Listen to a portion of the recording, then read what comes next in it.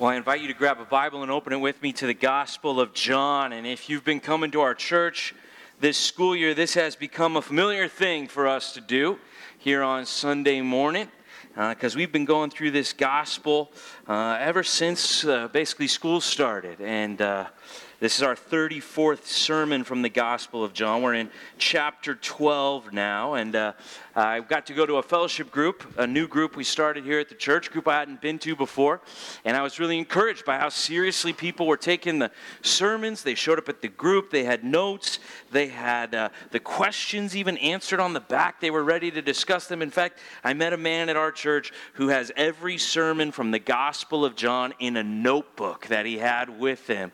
Like, he really wanted to study this book. And I hope that you have enjoyed our study of the Gospel of John. I've definitely enjoyed our study this year of it. And we're going to continue studying it after a break for the summer. We'll get to chapter 13. But once we get to chapter 13, everything changes. It's Jesus with his disciples at the Last Supper in the upper room there. And it's more Jesus instructing his disciples how to live for him. And really the tone, the theme of these first 12 chapters has been Jesus talking to the crowds and encouraging them to believe in him. And so a lot of these sermons have been evangelistic, calling people to believe in Jesus. And we're really now kind of leaving that season in the Gospel of John behind. We just have one more sermon after this, and then we'll be done for our summer break. And so go with me to John chapter 20. And let's just start where it all began here. When we began this book, we did a sermon, Even the Demons Believe. Anybody here for that? Anybody remember when we did that? A long time ago now? Yeah, one person remembers. Thanks. Thanks, Chase. I like that. But yeah, we started with this in John chapter 20, verse 30 and 31, where John says, here's why I wrote this book. And this has been our theme really all year long. It says, now Jesus did many other signs in the presence of the disciples, miracles, things that point to God, that he is God, which are not written in this book. But these signs are written so that you may believe that Jesus is the Christ, the Son of God, and that by believing you may have life in his name. And so that's been our theme. We're preaching the signs, the miracles, the things that Jesus did. We're calling people to believe, to be saved by Jesus, to be born again. And once you believe in Jesus, you have this life of the age to come, this eternal kind of life. And we've had little glimpses of who Jesus is, and we've been able to peel back the wallpaper a little bit of space and time and see the glory of God that is outside of the universe that we live in. And so we've been working on that, but a lot of the sermons have been to people who don't believe, calling them to believe in Jesus Christ. And personally, I don't ever get tired of these sermons, and I hope you don't too, because even if you do believe in Jesus Christ, what could be closer to the heart of God than the salvation of souls, right? And so I hope that's something we're always about, and we just now, we come to kind of the end of our emphasis on the evangelistic part of the Gospel of John. And so go to chapter 12 with me, and we'll read now our text. And you'll see that just like we're running out of time to preach through this book because we're coming to the end of it, the offer of salvation, the offer to believe in Jesus, the offer to live forever with Jesus in heaven, it's an offer that's available only for a limited time. Read it with me here in John chapter 12, verse 29 to 36 is our text. Please follow along with me as I read. And if you're just joining us and you've missed a lot of this gospel, this will catch you up right here today because it's got some of the main themes. John 12, verse 29. The crowd that stood there and heard it said that it had thundered. Others said, an angel has spoken to him. And Jesus answered, the voice has come for your sake, not mine. Now is the judgment of this world. Now will the ruler of this world be cast out. And I, when I am lifted up from the earth, will draw all people to myself. He said this to show by what kind of death he was going to die. So the crowd answered him, we have heard from the law that the Christ remains forever. How can you say that the Son of Man must be lifted up? Who is this Son of Man? So Jesus said to them, the light is among you for a little while longer. Walk while you have the light, lest darkness overtake you. And the one who walks in the darkness does not know where he is going. While you have the light, believe in the light, that you may become sons of light. And when Jesus had said these things, he departed and hid himself from them. Now, if you have our handout for today's sermon, you'll see we're going to go through 2 points here. And I just want to say that these 2 points we're going to go through go right over the head of the crowd that Jesus is talking to here in John 12. So I hope they don't go over our heads this morning. But I think that this crowd here, and John has shown us this time and time again, he likes to use this irony when he's writing. He likes to show us that people are completely missing the point of what Jesus is saying. And if you look back at verse 28, Jesus had just prayed, "Father, glorify your name." And a voice came from heaven. The Father answered Jesus saying, "I have glorified it, and I will glorify it again." So we get a moment here where we hear a voice from heaven, the Father speaking to the Son. And this happened when he got baptized. This happened when he got transfigured and glorified on the Mount of Transfiguration. And here now, a third time we have the Father speaking to the Son so others can hear. And what is the response of the crowd who hears this voice from heaven? Well, some say it thundered. That's what it says in verse 29. Oh, did you hear that thunder? Some say, wow, an angel has spoken to him. Wrong answers, my friends. They completely miss what's going on. He says, "Father, glorify your name." And right then, a voice comes from heaven. Who might it be? I have glorified it. I will glorify it again. Now, we're used to, at this point in the Gospel of John, people missing the point. But then Jesus says something that's confusing a little bit. Verse 30, Jesus answered, "This voice has come for your sake, not mine." Okay, how could the voice come for the sake of the crowd who doesn't even understand who the voice is? So when he says, "for your sake," who is Jesus talking to? Is he talking to the people that are right there that day? Or might he be talking over their heads to a future audience who might be reading his words? Might he be talking straight to us? You know, sometimes Jesus does this. He gives a little wink, and he gives a little head nod, and he lets you know, hey, I'm talking to you out there, Huntington Beach 2016, right? Like at the end of the Great Commission, he says, "I'll be with you always, even to the end of the" what? End of the age. Was anybody who was there hearing his voice going to still be around at the end of the age? Who's he talking to? He's talking to future disciples. In fact, in John 17, verse 20, he says, "I don't just pray for these disciples. I pray for those who will believe in me through the word of these disciples." He's praying for future disciples. He's praying for us. And I think this is a passage, as we come now to the end of this kind of evangelistic section of the Gospel of John, I think that Jesus is kind of giving us a wink and a head nod. And he's saying, hey, this is for your sake. This is for your sake, that the Father made it very clear that he will glorify himself through the death of his Son, Jesus Christ, on the cross. And Jesus says a key phrase throughout John that he's going to be lifted up. He says that in verse 32, lifted up. And this is something the crowd does understand. They know that means what kind of death he's going to die, the kind of death on a cross. And they're immediately confused about that because they're thinking that Jesus is going to be the king. They're thinking Jesus is the Son of Man, as it says in Daniel 7, 13 to 14, the one who comes riding on the clouds, who has a reign that lasts forever, and all peoples come under his dominion. And so how could the king who's going to reign forever die on a cross? Who's that Son of Man? That's their question. Once again, missing the point of what's going on. And then Jesus says, hey, do you guys realize you just have the light for a little while? You've got a chance to believe for just a little while, and then the light's gone and the darkness overtakes you. And you might think, oh, he's giving the pitch to the crowd. He wants people to believe in him right then and there. No, as soon as he says you've got the light for just a little while, it says he disappears and they don't see him again. He's gone. So I don't think Jesus is necessarily talking to the crowd that was there on that day. I think this is a passage where Jesus is speaking straight to the crowd that's here on this day, right here, right now, us. And he's saying to us, hey, I want you to know that when I died, I got glorified. And when I'm lifted up from the earth, Jesus gives us three things that happen when he died for us, for our sin on the cross. Point number one, let's get it like this. Let's get specific concerning the cross, okay? Let's get specific concerning the cross.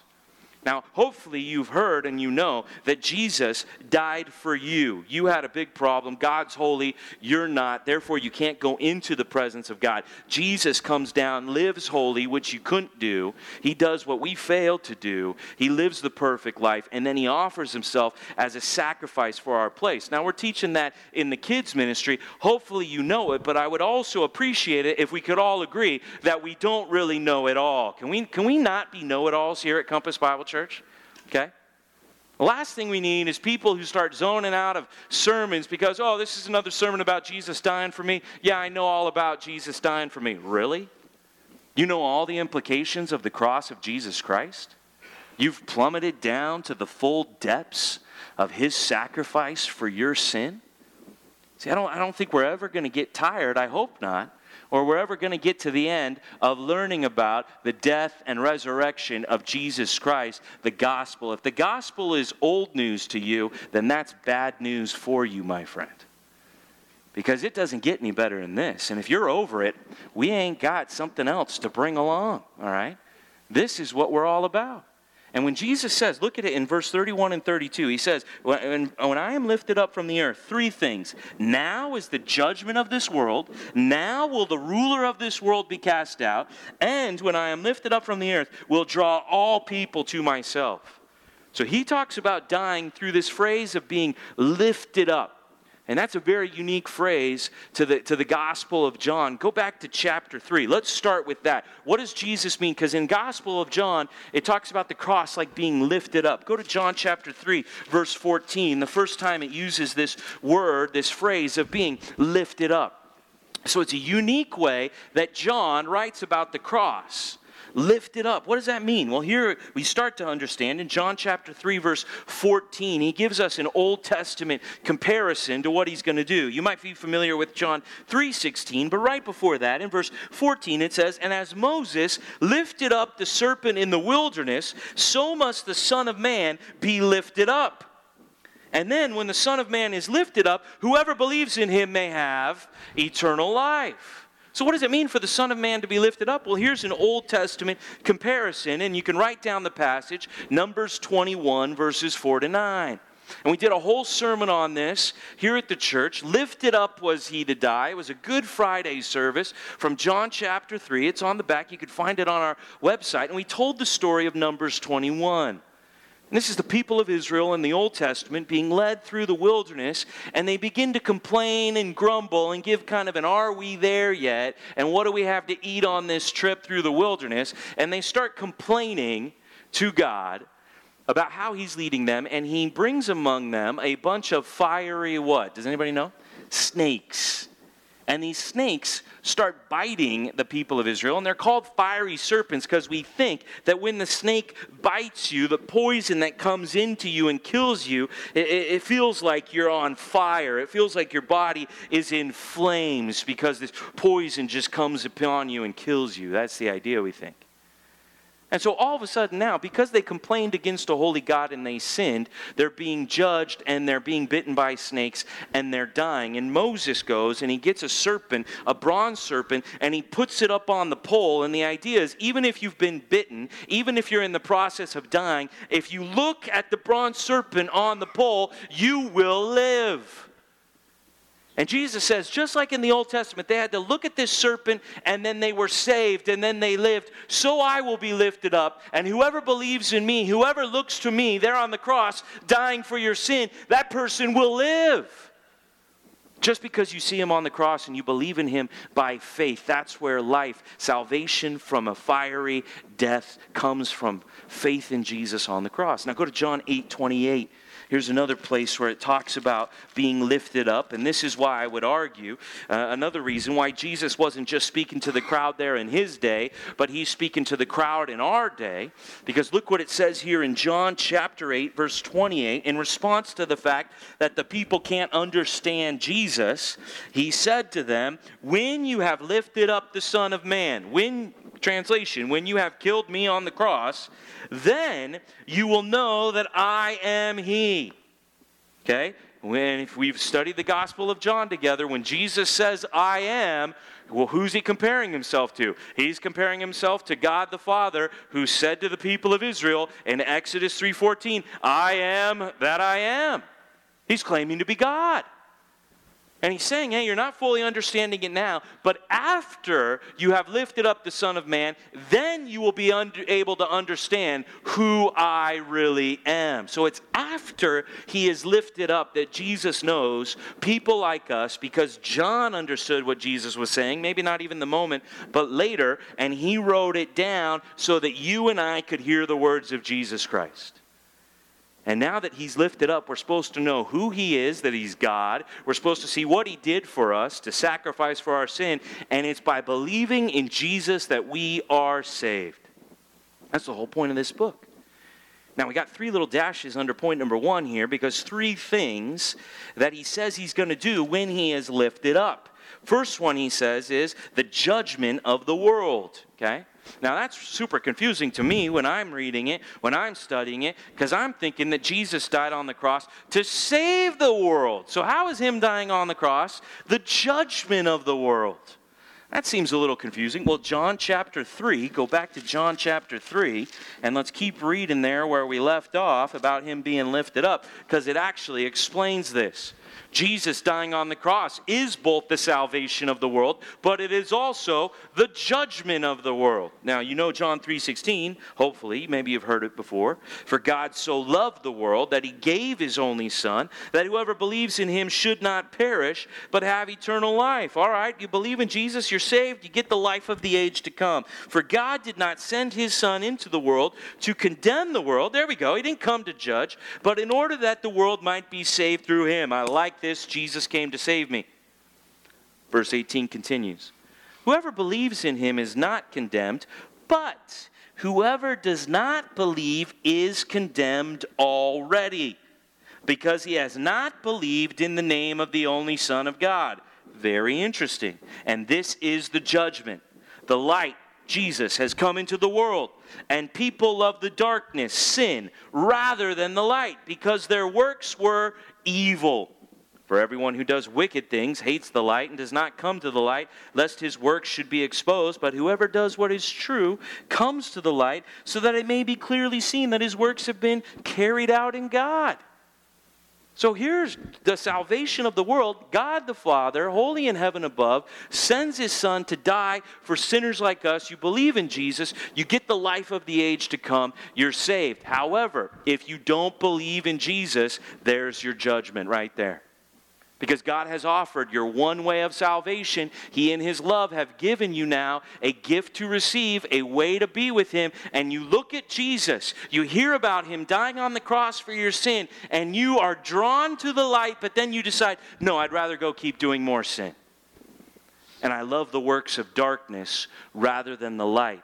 See, if you don't believe in Jesus, that is your condemnation. The reason you will be judged is because you did not believe in Jesus. Here's Jesus, the light of the world, coming to save men. He comes to his own people, to the Jewish nation. He comes and tells them the truth of who he is, and what do to him?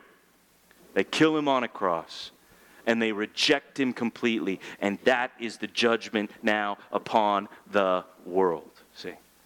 When you reject Jesus, when the offer of the gospel is presented to you and you decide that you would rather continue in sin, maybe you even say you believe in him, but you keep on in the works of darkness, as it says here, because you love the works of evil and you want to keep them not exposed and out in the open. You want to keep them secret where you can keep doing them. It says, well, that's the judgment right there.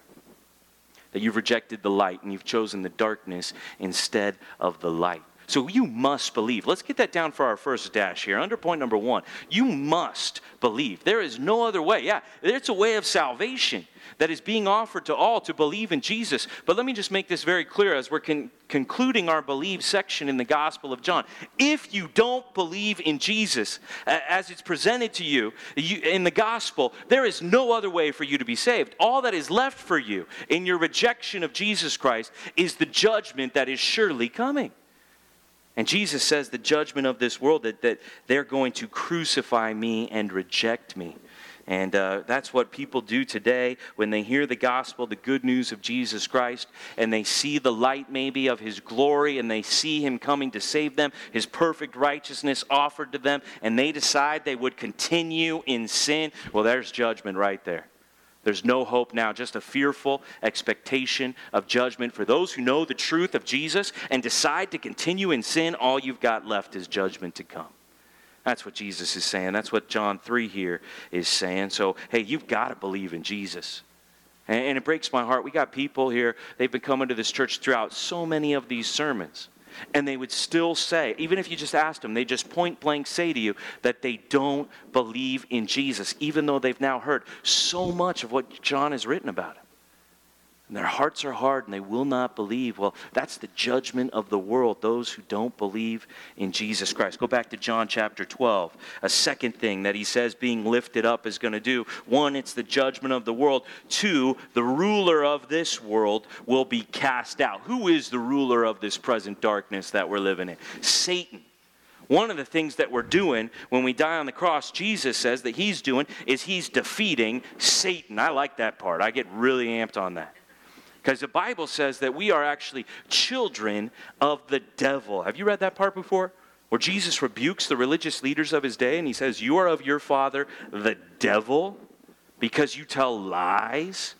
See, when we're born into sin, Satan has some power over us, right? Sin, and we're enslaved to sin. It has some power over us. And because we practice sin, the wages of our sin is death, and that's something we're afraid of, that has power over us. And when Jesus comes in and he has no sin and he dies and then rises again, it's the booyah to Satan. It's victory over Satan. In fact, go to Revelation chapter 12. Look ahead into the future with me here. Remember that not only did John write the Gospel of John about believing in Jesus, and not only did he write 1 John about how to live as someone who has eternal life, but he wrote Revelation about the unveiling of the glory of Jesus as we're going to see him. And in Revelation chapter 12, Revelation's a confusing book, and some people, they disagree with how to interpret it, but I think we can all agree that when we meet this dragon here in Revelation chapter 12, that the dragon is a symbol of who is the dragon symbolizing? Satan. And it calls him very clearly here the accuser. What Satan does is he likes to bring up your sin, and he likes to rub your face in the guilt of what you've done and the shame of how you are before God, and he would like to accuse you of your sin, and he would like for you to be condemned. That's what he would like. And it says here that the dragon is thrown down to the earth, and he's no longer able to do this accusing. Look at verse 10 of Revelation 12. It says, I heard a loud voice in heaven saying, now the salvation and the power and the kingdom of our God and the authority of his Christ have come. Yes, now is the reign of Jesus, for the accuser of our brothers has been thrown down, who accuses them day and night before our God. And they, the brothers now, Christians now, have conquered him, Satan. How do we conquer Satan? By the blood of the, who does it say there?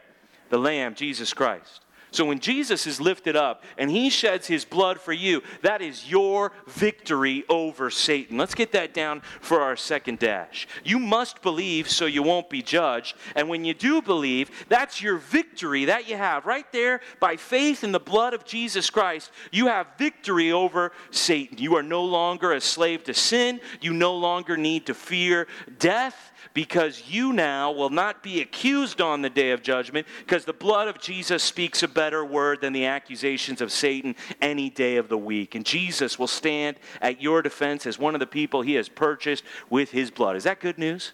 Is that good news to anybody there? Let Satan bring his accusations and let Jesus defend you against everyone that he already died for.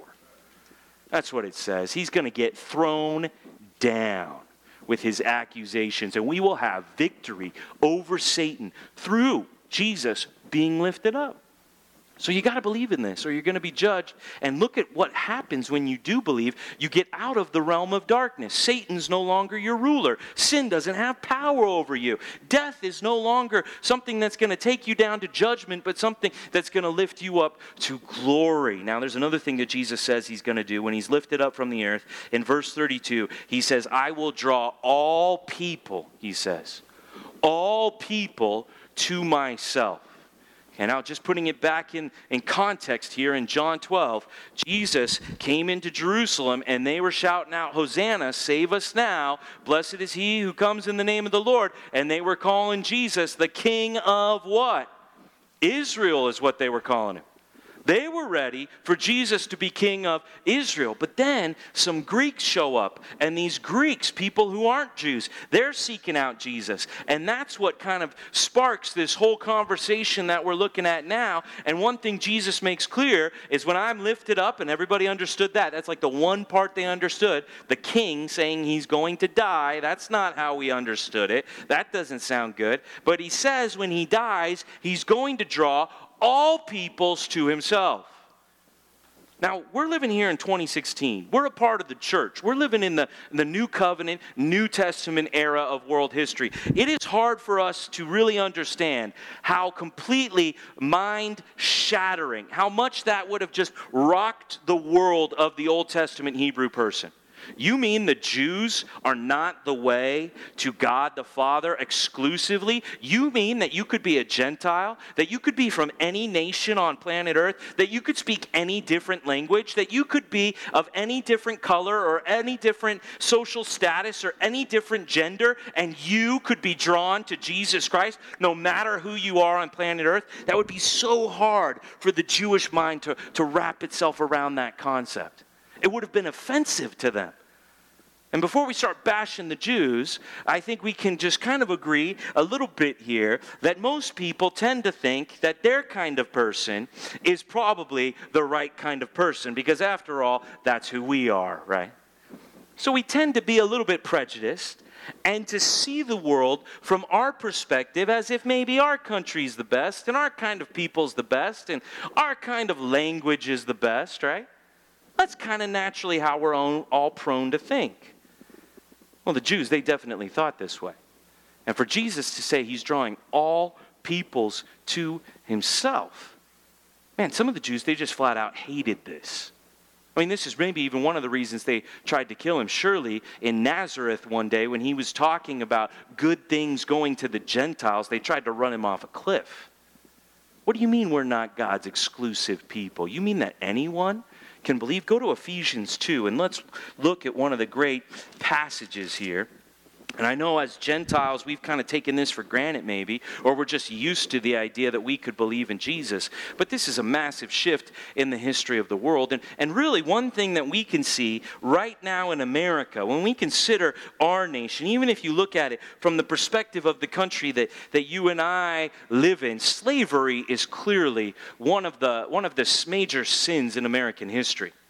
I mean, it's really something that still you can see people feel bad about. And now there's this massive movement to be politically correct. And really you can see there's so much talk in America that we don't want to see people based on the color of who they are. We don't want to see people based on rich or poor. We don't want to see people based on young or old. We don't want to even see people based on their gender of a man or a woman, or maybe the gender that they might even choose to be. Like, we're just trying to be so politically correct that everybody's all one and everybody's all equal and everybody's all the same. And let's just make it very clear here at church this morning, we will never be politically correct until we are righteously correct in Jesus Christ, because there's only one place where everybody's the same, and that's the cross of Jesus Christ. And he brings everybody together. And if you want to see diversity, you go to heaven. That's where you're going to see it. All kinds of different people. All peoples drawn to Jesus by himself, the lover of all mankind. And it says that clearly to Gentiles like us here in Ephesians chapter 2, verse 11. Is that where I turned you? Ephesians chapter 2, verse 11. And it says, therefore, remember that at one time, and this is hard for maybe us to remember, maybe for some of us this is even a new thought, because we don't think of ourselves as Gentiles, as in not Jews. But therefore, remember that at one time, you Gentiles in the flesh, who were called the uncircumcision by what is called the circumcision, which is made in the flesh by hands, basically, who were called Gentiles by those in the club, those of us who weren't in the club.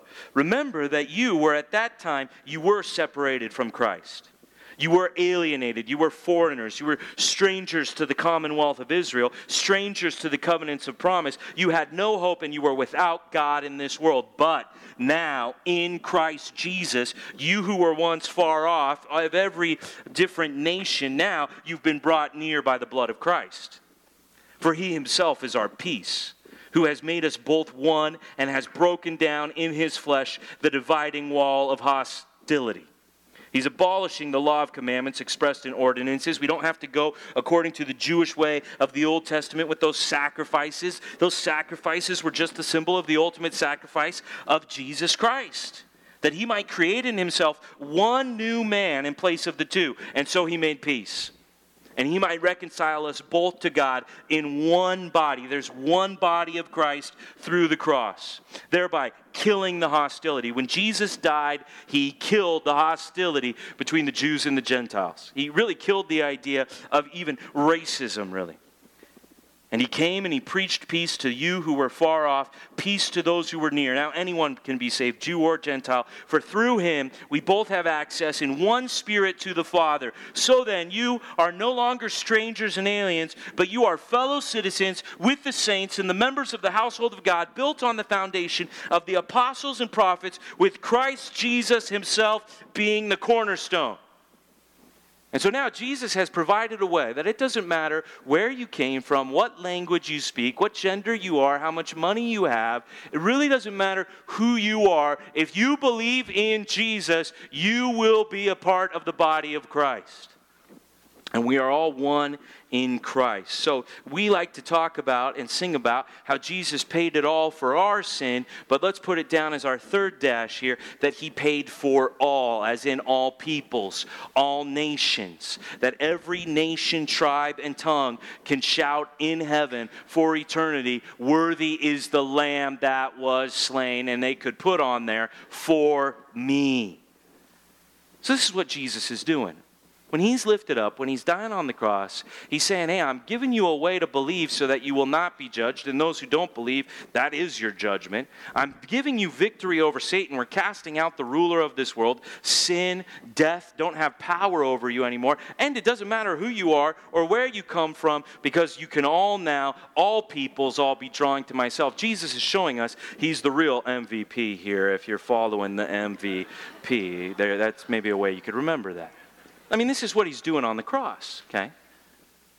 Now, perhaps you're coming in and you're learning this for the first time. Maybe some of this is review. Maybe you haven't thought it all the way through. But I just want to encourage you. If you're sitting here this morning, and sometimes I think people sit here in some of these evangelistic sermons that we've done at our church, and they say to themselves, well, I already know this business. I already know this stuff. When are you going to teach me something new around here? Well, hopefully you'll bear with me and I'll keep getting better at preaching. That would be one response that I would have. The second response that I would have, if you know so much about the gospel, show me the list of disciples you've made in the last year as we've been going through this gospel.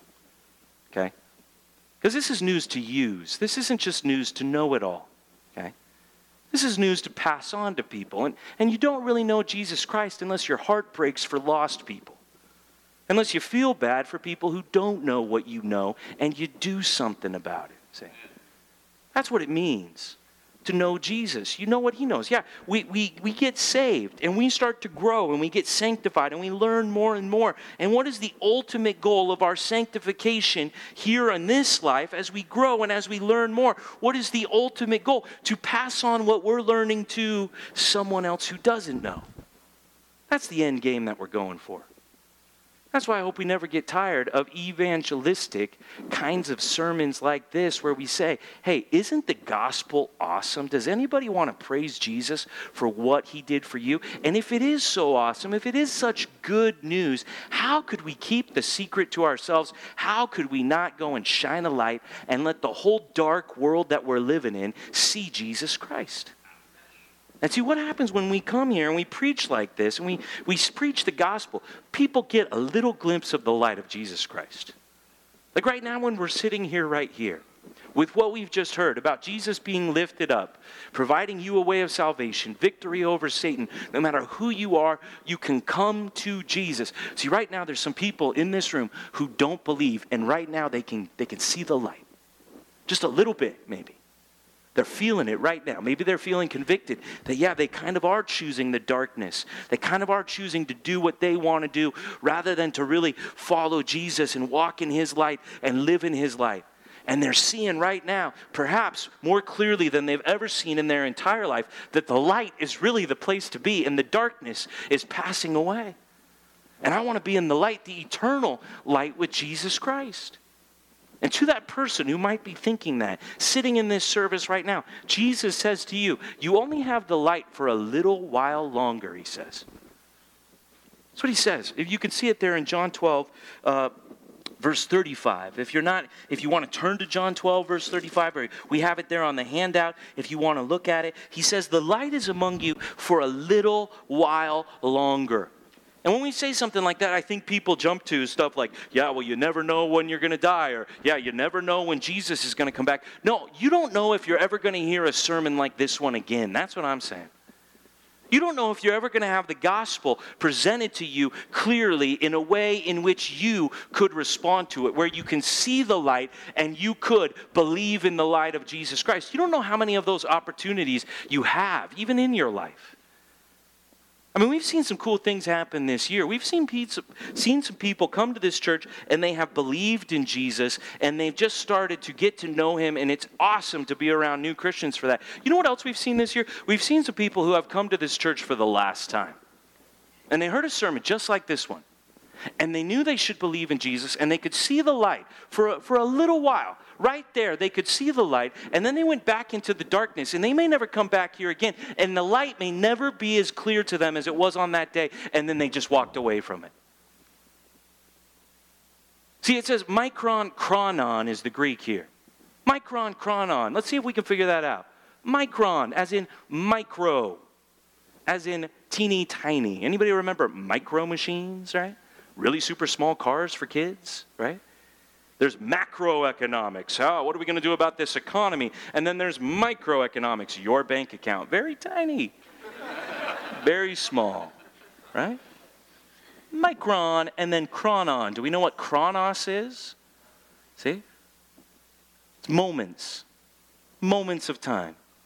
There are just small moments in your life where you see the light. Just small moments. And then they're gone. And if you don't believe in them, when you have those small moments of life, then the darkness overtakes you, it says.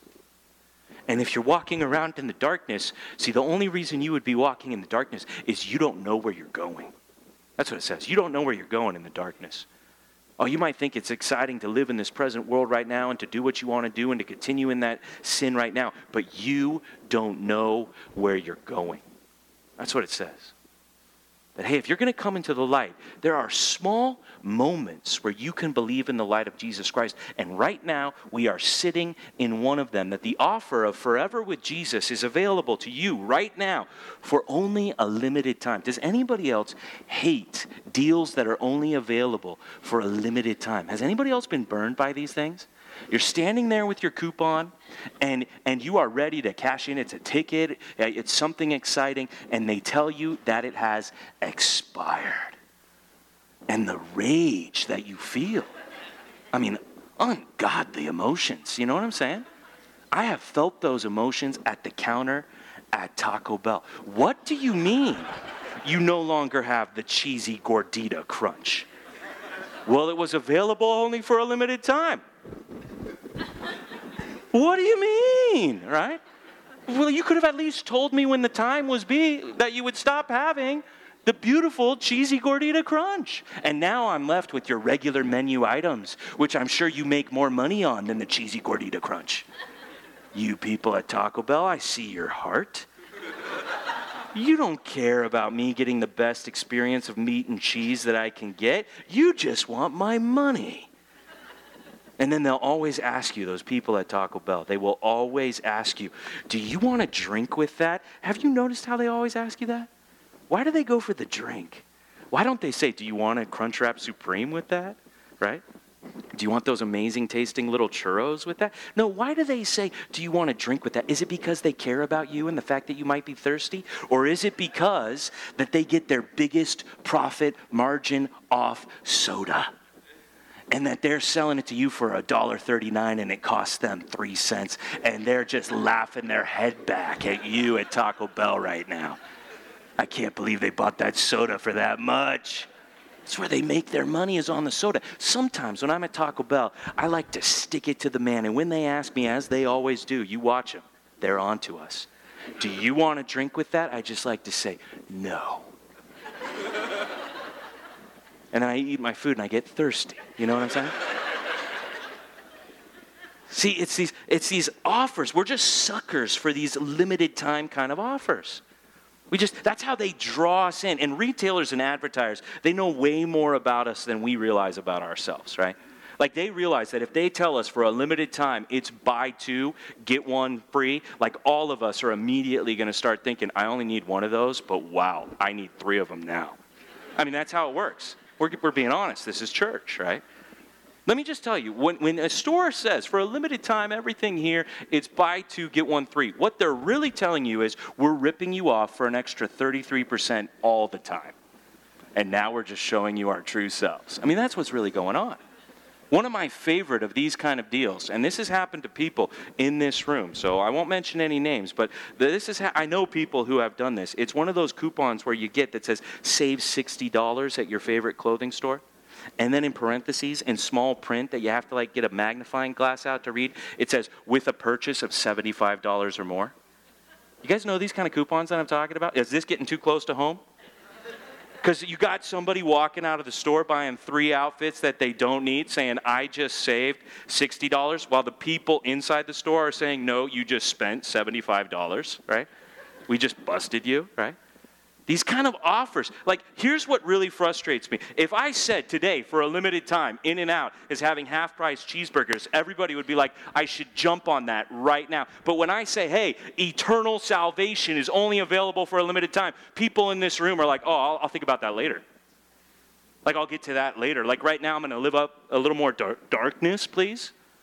And then later, I'll really think about maybe believing in Jesus Christ. How do you know there is a later? How do you know this isn't the last sermon you're ever going to hear where the gospel is clearly presented to you, and this isn't that small moment of light where you can see it, and then it's gone and the darkness overtakes you? I mean, this is a moment that's only here, a small moment, for a couple more minutes, and then it's gone. Why are we not jumping on that? Why are we not suckers for that? Why do we love the darkness more than the light of Jesus Christ? Just like I stood at Taco Bell, like I can't believe it's gone. There will be people standing in hell saying to themselves, I thought I had more time. In fact, I wonder if that will be the number one thing that is said by people when they find themselves in outer darkness and they realize where they were going. I wonder if they will look back on moments like the one we are in right now, and they will wish they could get a redo on today, because they could see the light today. Just a little bit of it for a little while. They could see it. And when you're lost and you're in the dark, what is the only thing that makes sense to do? The only thing that makes sense to do is look for a light, right? Isn't it when you're in your house and it's dark, if you do what I do, you grab your phone and you use it as a light. Anybody with me? Right? When you have your phone and you don't know where you're going and you're driving in your car, especially if it's dark out and it feels a little bit scary and you're in some kind of edgy neighborhood, you get out your smartphone and you use your map app and you ask it to give you directions where to go. Do you think you're dumb when you use a smartphone? No, you think you're smart. So why do people then have a hard time admitting that they're in the darkness and they need someone to help them find the light? Do you see how twisted this is? Do you see why the reason we don't jump on the light when it's presented to us? Do you see the reason we don't ask for help, we don't admit we're in the darkness, is because we love sin and we want to have our own life? And Jesus is saying to you, if you can hear his voice to you thousands of years after he said it through his apostle John, he's saying to you, hey, behold, you've just got the light for a small moment. And then he says, believe in the light, walk in the light, become a son of light before the darkness overtakes you and you don't know where you're going. And you can't even see the light like maybe you can see it right now here this morning, that Jesus was lifted up and he died to save you. And he died to give you victory over Satan. And it doesn't matter who you are or where you come from or what you've done. He can save you here this morning. He can bring you into the light. Here's what Jesus said in John 8:12. Look at it with me up here on the screen. He said it like this. Again, Jesus spoke to them saying, I am, that's a statement to be God, I am the light of the world. Whoever follows me will not walk in darkness, but has the light of what? What does he say there? Life. I mean, it's a one-time calling you out of the darkness and into the light of Jesus Christ. And once you take that step into the light, by faith, believing in the cross of Jesus Christ, you will never go back to a light of darkness because you have his light shining through you for the rest of your life. In fact, now you'll gladly come to the light so that people can see God's done a new work in you. You're not hiding doing your works of darkness anymore. No, God's done a work in you and you're not afraid of the light anymore. And you'll gladly step into it time and time again. You want to shine the light of Jesus Christ.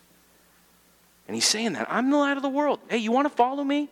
Hey, why don't you take up your cross today? Why don't you say you're done with your old life in the darkness? And why don't you come and follow me? And I will give you, Jesus says, I will give you my light and you'll have it in your life. That's the offer. This offer is too good to refuse. Can we get that down for point number 2? This offer, this limited time offer of salvation that's on the table here this morning, it's too good to refuse. And if you've been a sucker all your life for available for a limited time, buy 2, get 1 free, spend $75 to save $60. Well, here's a legitimate deal.